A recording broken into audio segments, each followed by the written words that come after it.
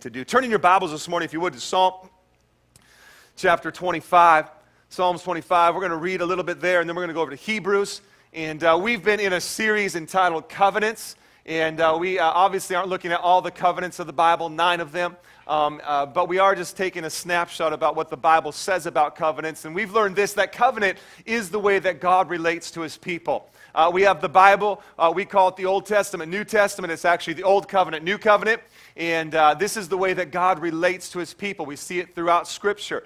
God related to Abraham with the covenant, with Noah with the covenant, Moses with the covenant, David with the covenant. And we learned this the very first week, that covenant is the way that God gets us on the same page that he's on. Okay? God has a great plan he wants to fulfill on the earth through you, but in order for that to happen, he had to give that plan over and say, here it is. You can either accept it, reject it, but you can't change it. Last week, we talked about covenants as well. We talked about that covenants is God pursuing us, that God is the one that pursues us, that God is the one that proposes it. He shows it to us. He enables us to abide by the covenant. It is God coming after us. Today, I want to talk to you about another aspect of covenants, and there are actually 3 aspects of a covenant. The first part is this, it's the words of the covenant. The words of the covenant are the promises of the covenant, things that God promises to do for us. It's the vows of the covenant, the oath. It's God proposing to us, if we could put it that way. The words of the covenant. Another part of the covenant is what we know as the blood of the covenant. And we know that Jesus in the new covenant shed his blood on the cross so that we could partake of that new covenant. There's always blood involved in covenant in some aspect. It's either inferred or we see it directly in Scripture. And then the last part of a covenant is the seal of the covenant. And the seal of the covenant is a sign to God that we are in covenant relationship with him. So in the Noahic covenant, after the flood, you guys all read the story about the flood before? Good. You read a little bit of Bible. All right. That's where, the waters covered the earth, that Noah and his family were in that boat, right? And they were floating around in it for some time. Well, after it was all over, the Bible says in that God gave a rainbow as a sign to himself. So that he would look down, and when he looked down, he would see that rainbow, and it would signify to himself that he would never flood the earth again. Okay? And so there's a seal, and that was the seal of the Noahic covenant, that God would never flood the earth again. And so we see that. But today we're going to look at the words of the covenant. And the words of the covenant are powerful because it's the proposal. Let's read Psalms 25, verse 15. Actually, verse 14. The friendship of the Lord is for those who fear him. Come on, you're going to know this by the time this series is over. The friendship of the Lord is for those who fear him, and he makes known to them his covenant. Makes known to them his covenant. The friendship of the Lord is for those who fear him. If you fear God, come on, you're friends with God. If you fear God, you'll be at our anniversary weekend next weekend. Come on, somebody. Now turn with me over to Hebrews chapter 6. And in talking about the words of the covenant, we're going to see right here, because the words involves oftentimes an oath, which we're going to talk about in just a minute. And in here we actually see in the New Testament, referring back to Abraham and the Abrahamic covenant, that God made an oath with Abraham. That oath was oftentimes verbal, many times written, and sometimes it actually comprised a book. And here we see that reference in Hebrews chapter 6. And I don't know what it says like in your little subtitle above this portion of Scripture, but mine says the certainty of God's promises. Come on, how many guys are glad that God's promises are certain? Amen. Verse 13, when God made a promise to Abraham, since he had no one greater by whom to swear, he swore by himself. Think about that for a minute. God's talking to Abraham. He pauses for a minute, looks around and goes, nope, there's no one better than me. And so he swore by himself, saying, surely I will bless you and multiply you. And thus Abraham, having patiently waited, now look at that part right there, patiently waited, come on. Although the promises of God are certain, they are yes, they're going to happen, come on, they don't happen on our timetable, right? I mean, Jessica has been waiting for like 5 years for Bert to propose. Okay? She wanted him to. She felt it. She's like, what's wrong with this guy? Okay? But because she was like Abraham and she was patient, come on somebody, Bert saw the light. Praise Jesus. Okay? Waited patiently. Waited patiently. obtained the promises. Verse 16, for people swear by something greater than themselves, and in all their disputes, an oath is final confirmation. So when God desired to show more convincingly to the heirs of the promise the unchangeable character of his purpose, he guaranteed it with an oath. So that by two unchangeable things in which it is impossible for God to lie, we who have fled for refuge might have strong encouragement to hold fast to the hope set before us. We have this as a sure and steadfast anchor of the soul, a hope that enters into the inner place behind the curtain where Jesus has gone as a forerunner on our behalf, having become a high priest forever after the order of Melchizedek. It ties the Abrahamic covenant into the new covenant. Come on, Jesus being our hope. Are you glad for that this morning? Okay, let's pray. God, we thank you for your word today. God, I pray that in the next few moments that we have together, that God, your word would just be amazing in this place. That Lord, people's lives would be transformed. That God, we would walk out of here with a greater understanding of your word, more in love with you, and that we would go out and impact others for your kingdom in Jesus' mighty name. Amen. The words of the covenant, it's God's proposal to us. I'm sure it still seems like a little bit of a, I don't know, like a mystical thing or a magical thing when you think back to your proposal night. I mean, Jessica told me about it. Can't remember what it was. We were talking, I was at our school of ministry, and she was telling me about it and how, Bert, did this and that, and then he took me and we got into a helicopter. Come on, this guy went all out. Come on, somebody. And we got in a helicopter, and he had her worried that they were going skydiving for a little while, and she was petrified. Way to go, Bert. But come on, a helicopter, and the helicopter goes up, and they fly over the beach, and there's family down there holding a big sign that says, Jessica, will you marry me? That's pretty cool. Way to go, Bert. Good job, buddy. Okay. Now, Jessica tells her side. I went and asked Bert later. I said, Bert, why a helicopter? And he said, because if she said no, I was going to push her out of the helicopter. I was like, all right. I see how you work. All right. So she was scared enough to say, yes, that's cool. All right. Okay. I remember when I asked my wife to marry me, and, almost 15 years ago now, on her 21st birthday. And I had the whole day planned out, and I was nervous, man. I was so nervous, and looking back, because not that she was going to say no, just nervous, how's it going to turn out, and maybe she will say no, I don't know, but I just remember back the day, and I had the whole day planned out. The day before, I actually drove up to meet her mom. And because she's very close with her mom and her stepdad. And so I drove up to meet with her mom because I couldn't meet with her stepdad. And I brought flowers for her mom. And I walked in, and there she was in the lab. She's a lead lab tech. And I walked in, there she was with like 15 other employees. I walked in with flowers. The minute she saw the flowers, she just started crying. And I was hoping that was a good thing. No, you're not the one. I don't know. And so I walked in, I gave her flowers, and I was just like, I just want permission to, to ask your daughter to marry me. And she obviously said yes. And she said, I say yes, but you're going to have to call Rocky, her stepdad. And I said, okay. And so she dialed the number, and Rocky answers. Now I'm more nervous. I don't know why, but Rocky can be intimidating. Not anymore, but back then he could be. And he answers the phone. He's like, hello. And I was like, yeah. Oh, Rocky, I was just wondering if you would marry me. True story. I was nervous, and he's like, well, you might need to talk to my wife about that one.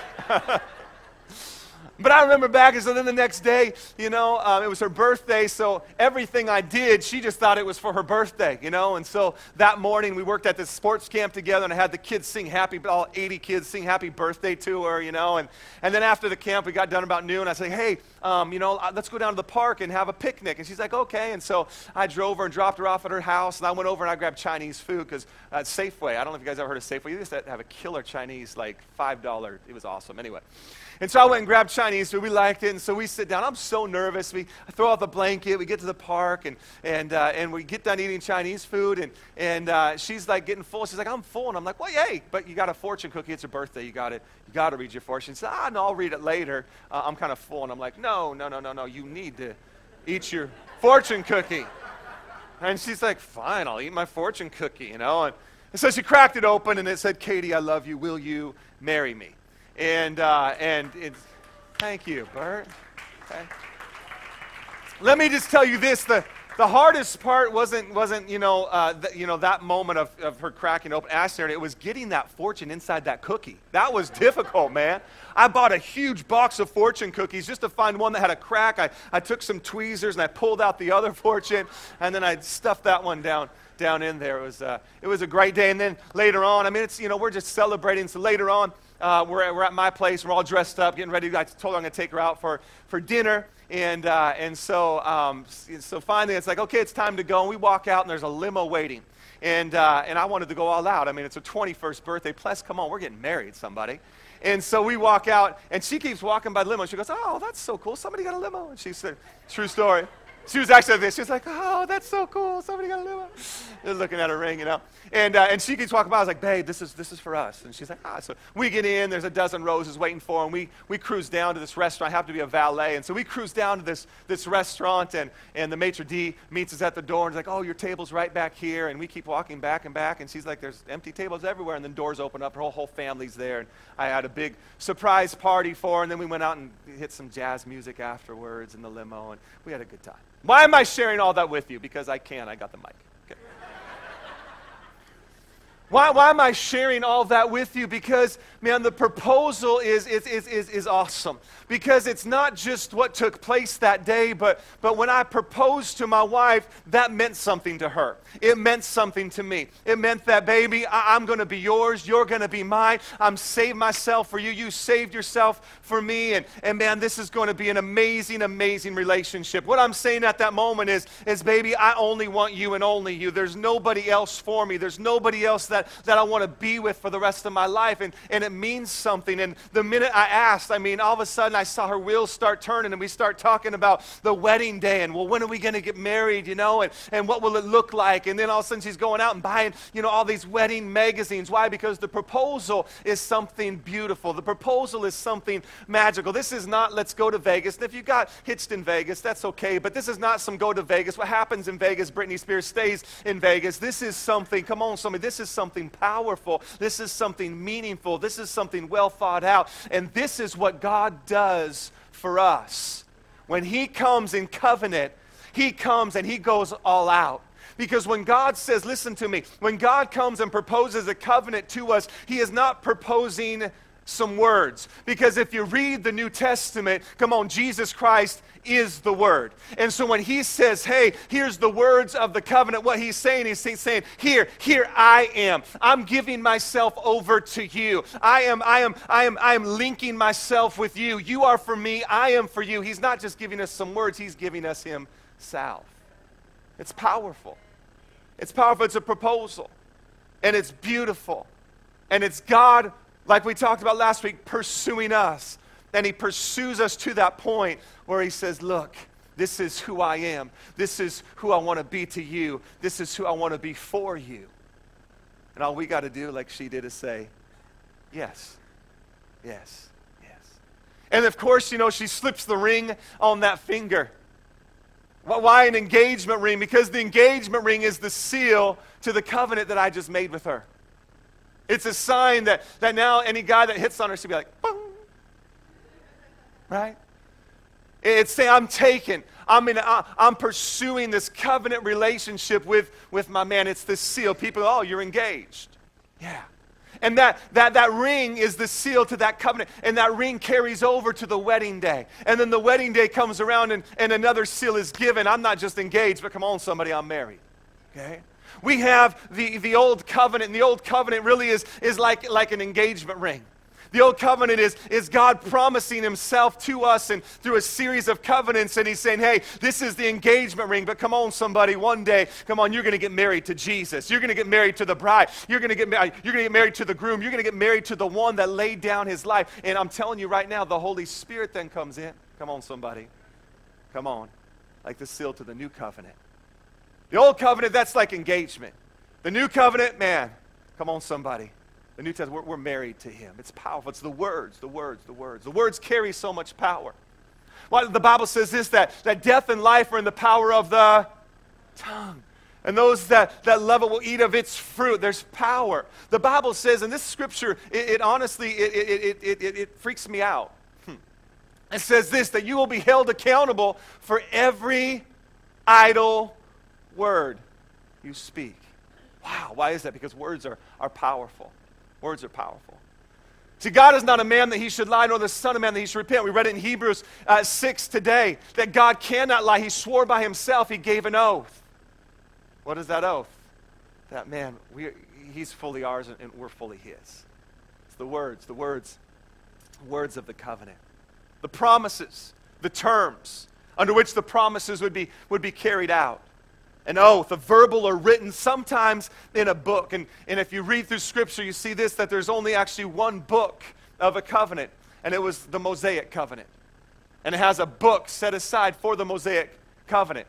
All the other covenants, though, they are wrapped up in the greatest covenantal book. Come on, somebody, the Bible. And so we can read this and we can see that, oh, wow, God, man, he proposed this and he swore by it in an oath, and man, he will really do it. That's pretty powerful. Pretty powerful. In the Noahic covenant, Isaiah 54:9, we see an oath.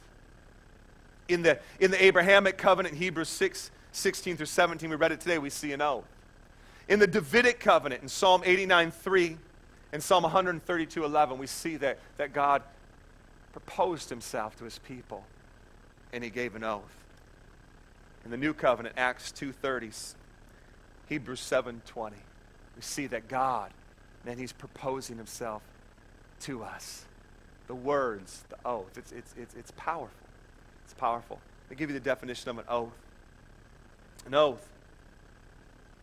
Verbal or written, sometimes a book made into a covenant, and it's irrevocable. It's irrevocable. Do you know that God's word never comes back void? God's word is amazing. The dictionary says this about an oath: it's a solemn affirmation with an appeal to God for its truth. The Hebrew word shaboah, something sworn. Something sworn. God's proposal to us, something sworn. The Greek, horkos, a fence, a limit, a sacred restraint placed on oneself. Now here's, ladies and gentlemen, where sometimes we miss Christianity. We see Christianity through the wrong lens sometimes. We see Christianity as a restraint placed on us. We see Christianity as a fence, but I can't do that anymore, and I can't do that. And we see it as a restraint. Listen to me. When you're in a relationship with God, you are free because the restraint is on him to provide for. He's Jehovah Jireh, our provider. He's Jehovah Shalom, our peace. He's Jehovah Rapha, our healer and our health. This is what he binds himself to. There's not a restraint in Christianity. It's not a dull, boring life. It's not something that is hard to know. No. Why? Because he, in an oath, he, in the words of the covenant, said, look, I am yours. And when he says I am yours, it means so much more than what we know as a natural relationship. It's so powerful. If we could see Christianity through the right lens, we would see how free we really are because he is the one, come on, that is going before us. He is the one that is walking beside us. He is the one that is carrying us through every circumstance, problem, trouble we will face. See, that's why, listen to me, we don't have joy as Christians all the time because everything's joyful, right? I don't know about you, but I've come in some circumstances that aren't joyful. And I'm not one of those people that fakes it until you make it, all right? Oh, it's faith it until you make it? I'm sorry. I'm not one of those people that can fake it, you know? You ask my wife and any of the leaders. They know.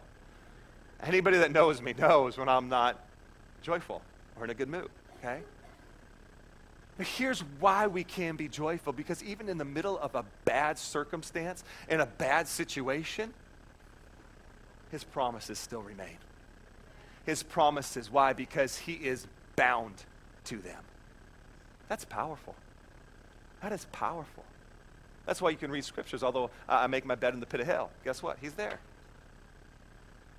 Man. Wow. This is good stuff. Good preaching today, Pastor Ben. Thank you. I really like that one point. Yeah, me too. This is so good. In Hebrews, it says that we have this hope then. We read it today. We have this hope then. What is the hope? Listen to me. When I asked my wife to marry me, she had that ring on her finger, engagement ring. And anytime she doubted, she'd just be like, oh. Not that she ever did, but if she ever happened to. She'd just look at that ring. She had, yeah, okay. He promised himself to me. Okay. It's powerful. Wedding day, another ring. Why is it that how come the guys don't get 2 rings? Or gypped. She could look at that ring. That's the promise. We are in covenant relationship. I am solely his. He is solely mine. Listen to me. When you're having a bad day, has anybody ever had a bad day before? A few honest people, okay. If you're having a bad day, ladies and gentlemen, you don't need to go get a gallon of ice cream. Come on, somebody. You don't need to put on your most comfortable jeans. Come on, somebody, right? When you are having a bad day, listen to me. All you have to do is pick up the promise. All you have to do is begin to pick up the Bible. Okay, somebody else went to Sunday school. Thank you. I was like, oh, maybe they don't know that song. Sometimes I sing some of the old songs to my girls, and they're looking at me like, Dad, what is that? Like V is for victory. Remember that one? Come on, somebody. If you ever went to Vacation Bible School, you know V is for victory. Should we do it right now? All you have to do is pick up the Bible. And you begin to read. Listen to me. I've done it time and time again. When I am down and out, when I'm distressed, listen to me. Prayer, man, it's good. Man, worship, I love it. But sometimes you just need to pick up the promises of God and begin to read them and begin to meditate on them and begin to memorize them and begin to realize, you know what? Although right now I feel like I'm going through hell, guess what? His promises still remain, and he'll carry me right through that hell. Come on, somebody.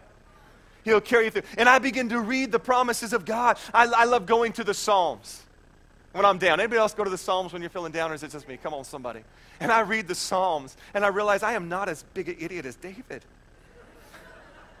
Right? Come on, somebody. You know? And man, he loved David. David got this. Man, I'm good. I'm good. And I love reading it, meditating on it.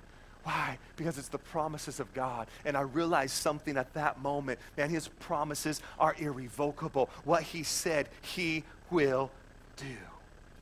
Wow.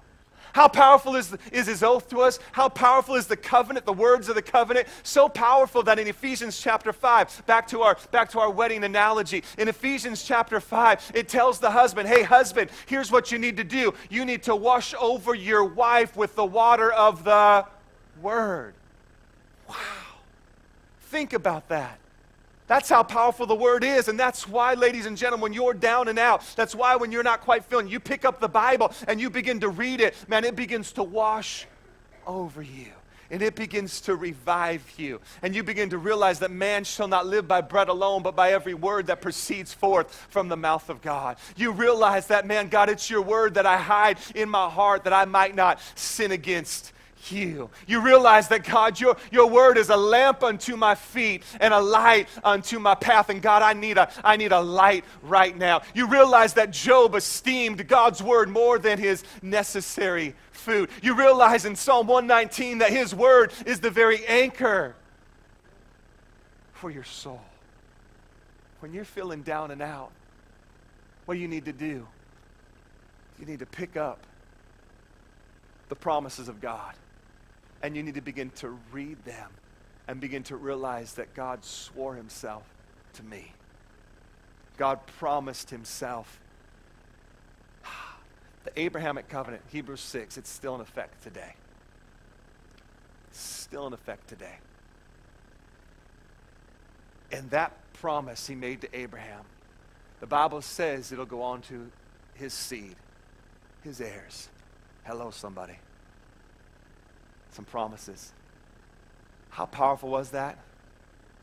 God swore by himself.